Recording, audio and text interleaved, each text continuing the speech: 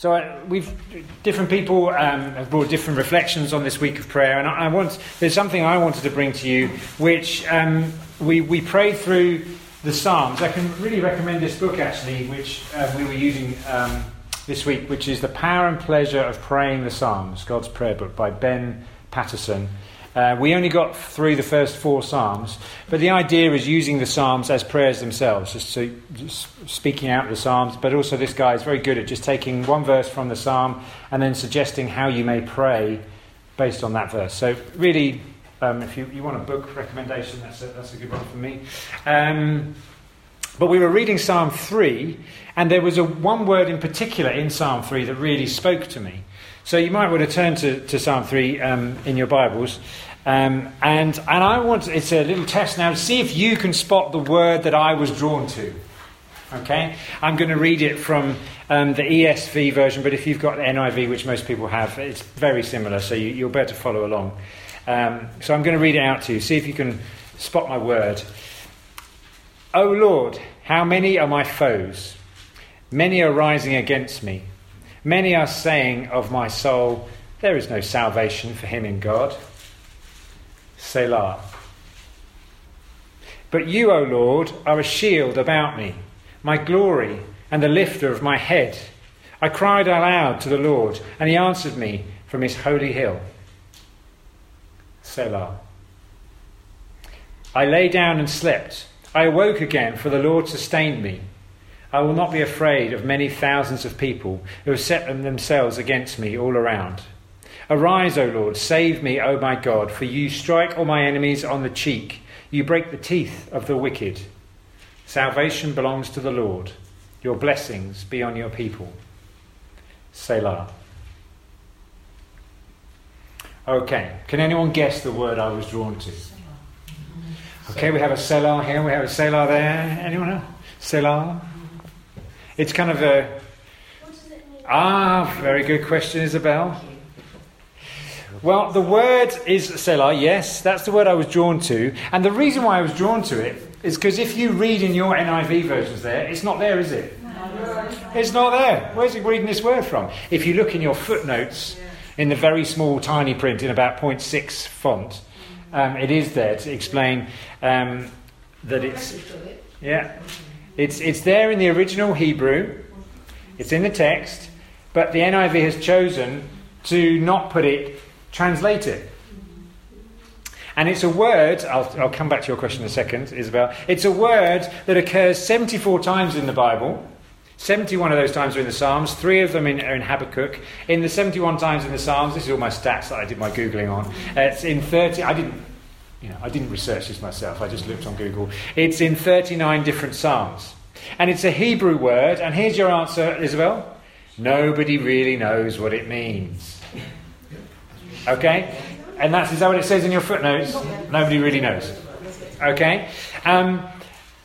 And so I'm going to spend this morning focusing on a word that nobody really knows what it means. Is that good? Is that, are we going to, we love to speak truth, and we love, yeah, okay. So let me give you some ideas here from Strong's, which Strong's is a what's called a concordance, and this guy took every single Hebrew word, put a number next to it, and then give a translation into English.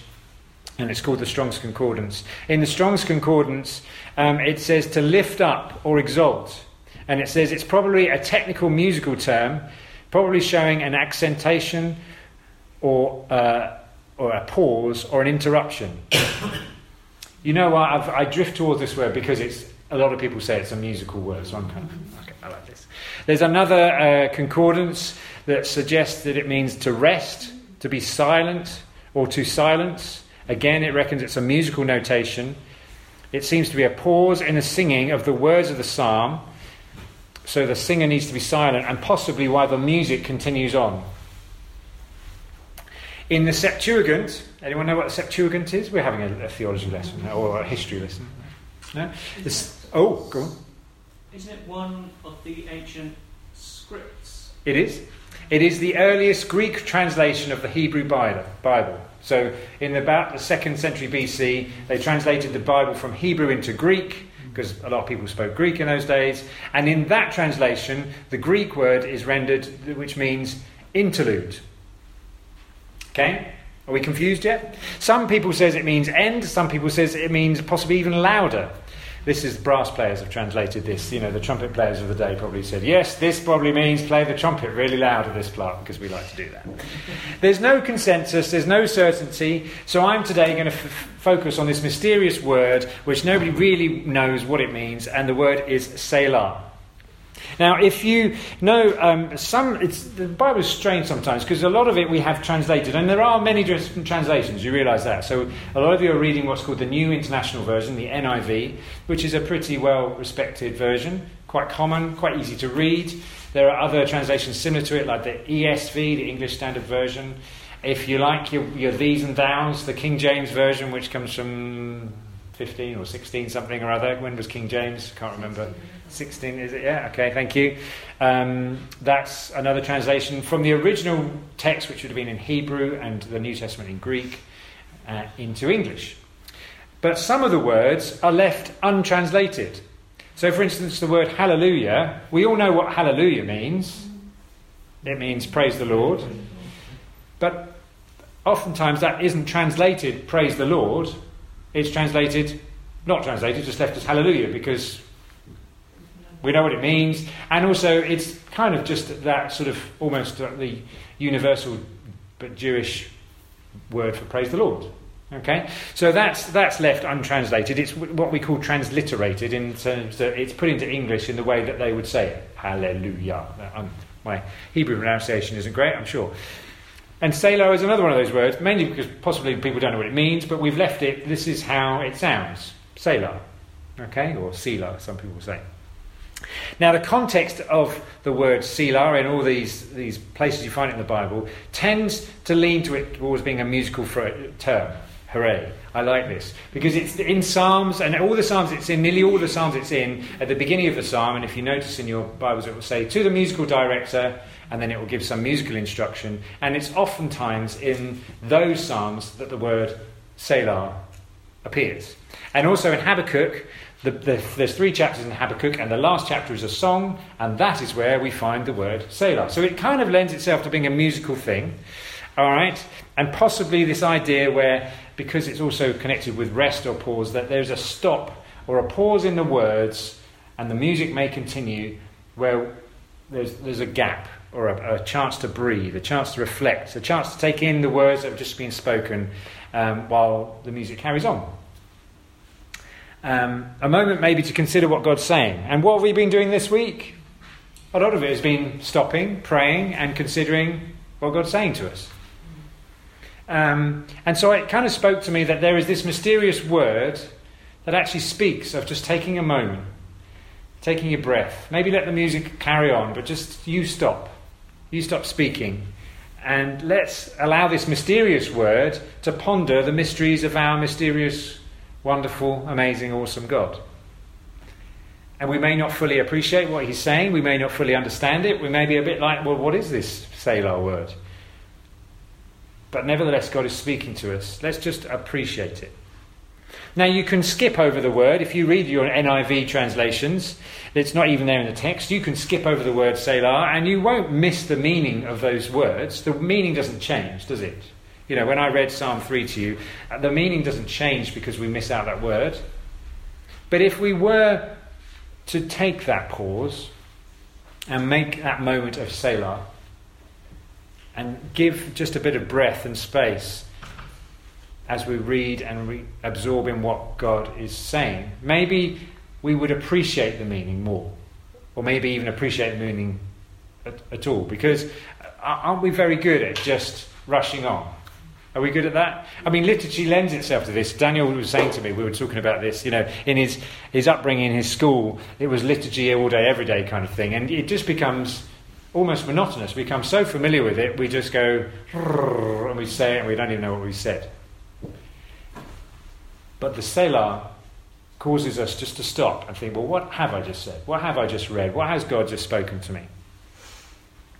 So I'm going to... Chris, would you mind, there's the PowerPoint. I've put Psalm 3 and I've written it out so with the Selah there.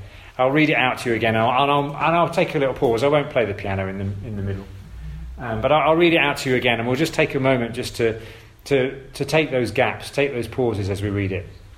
O Lord, how many are my foes? Many are rising against me. Many are saying of my soul, there is no salvation for him in God. Selah.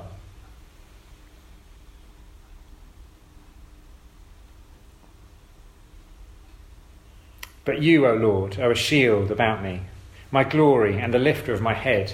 I cried aloud to the Lord, and he answered me from his holy hill. Selah.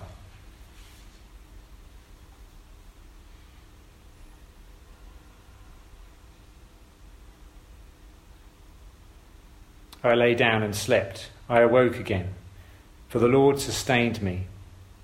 I will not be afraid of many thousands of people who have set themselves against me all around.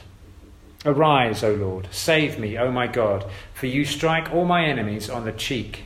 You break the teeth of the wicked. Salvation belongs to the Lord. Your blessing be on your people. Selah.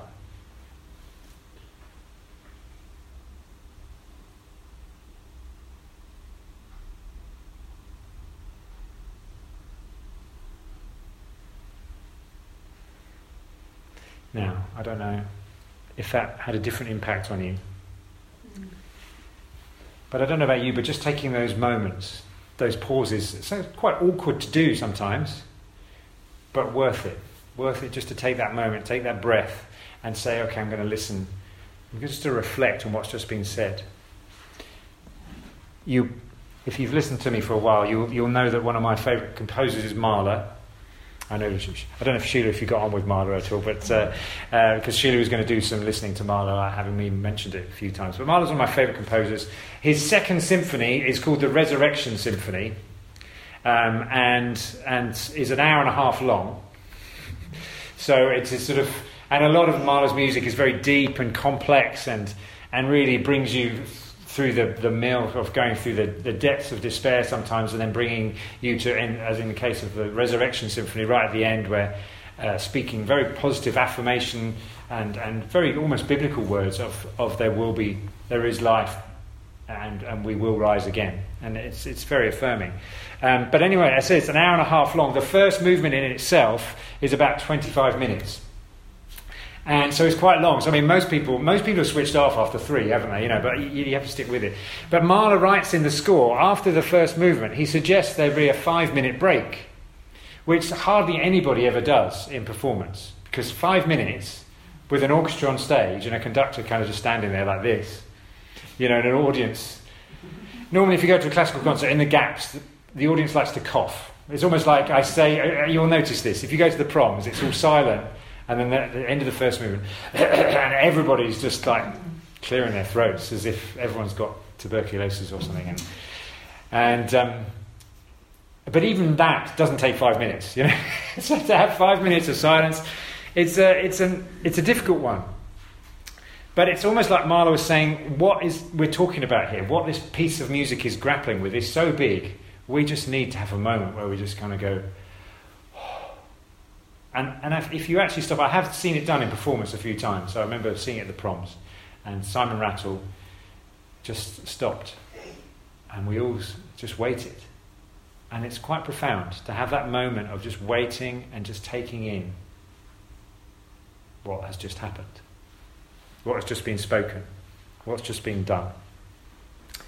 Now, sometimes in the Psalms, the Selahs happen in strange places. In Psalm 3, they happen quite nicely at the end of a sort of a verse, if you like, and you can think, right, I get what that verse is about. So the first verse, two verses there, Lord, how many of my foes, many are rising against me. It's basically, there's people are against me. So I'm going to just ponder on that and just reflect on that and how that works in my life. That kind of makes sense. But I'm going to, if Christian wouldn't mind put up the next one, which is Psalm 55. These Selahs come in very strange places. If you look at the sentence structure here, I'll read you. I've just taken a couple of sections from Psalm 55.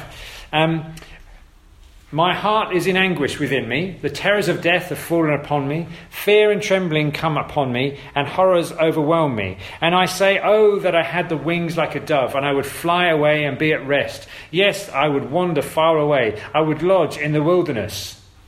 Selah.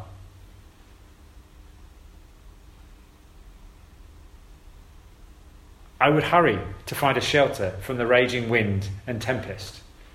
And there it finishes the sentence. Do you see? It's kind of like there's this pause in the middle of the sentence. And it does it again later on. You can see where it's done on.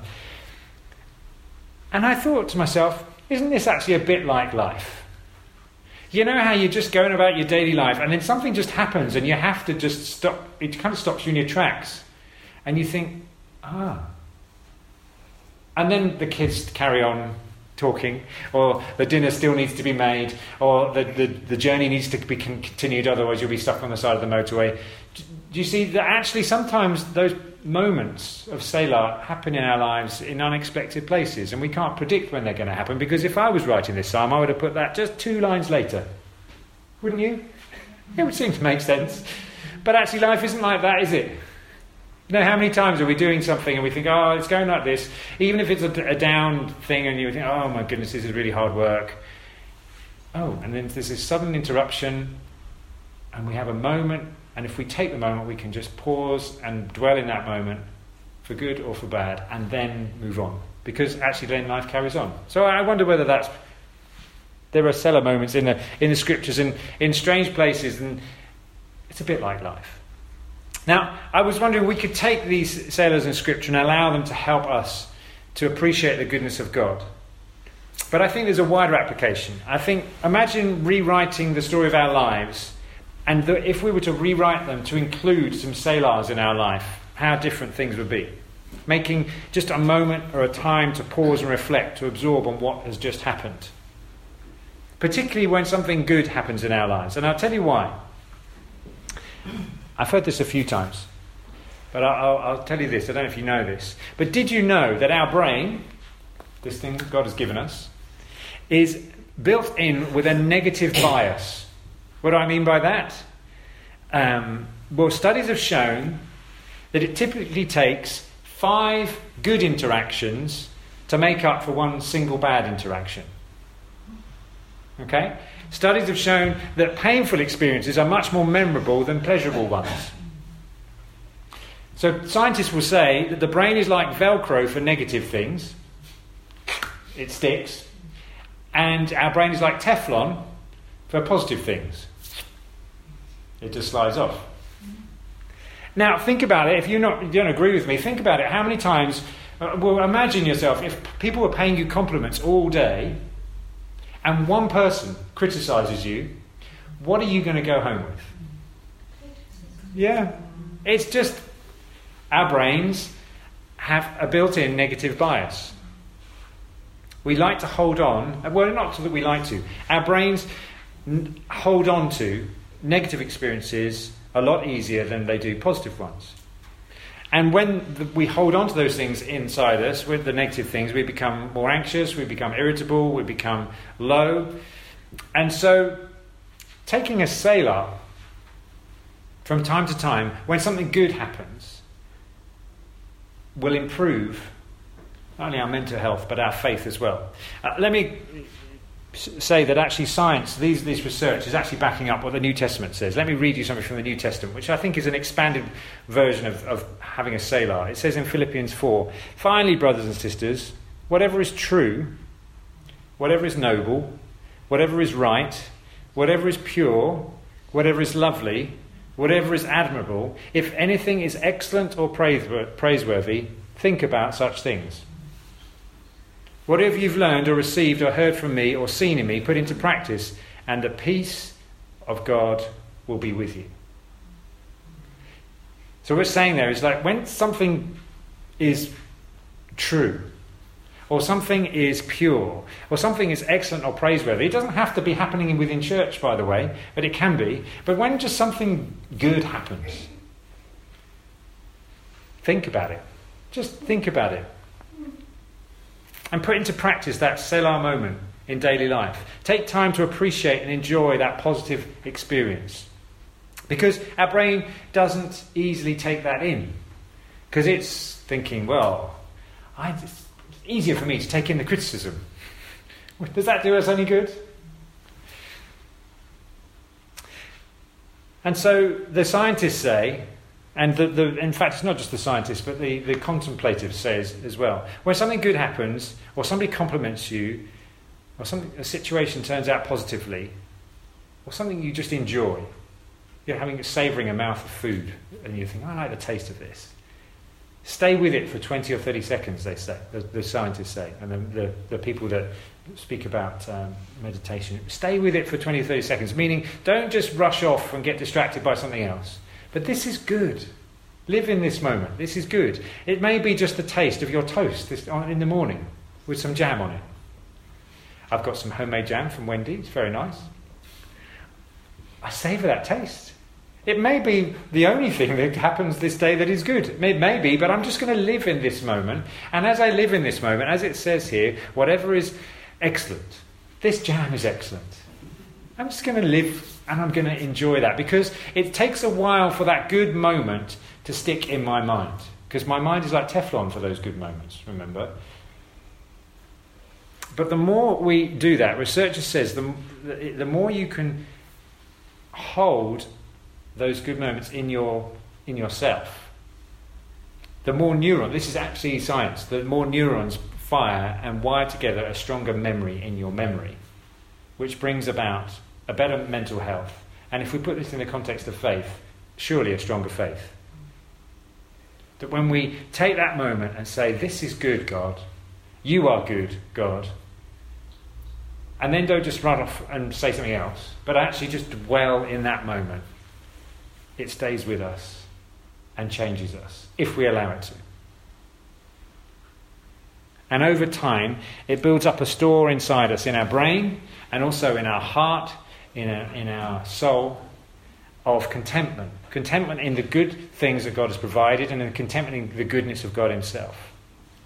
And in Christ, the peace of God grows in us. So I want to suggest that we learn how to practice Selah in our lives. We're not very good at living in the moment, are we? I don't know about you, but Scotland are playing Japan in the rugby, and so it's very easy for me to be thinking about the next thing. But I want to dwell in this moment now with you. Okay? I want to dwell in this moment. Like Emma's thing that she says every week, pretty much. It is good to be together.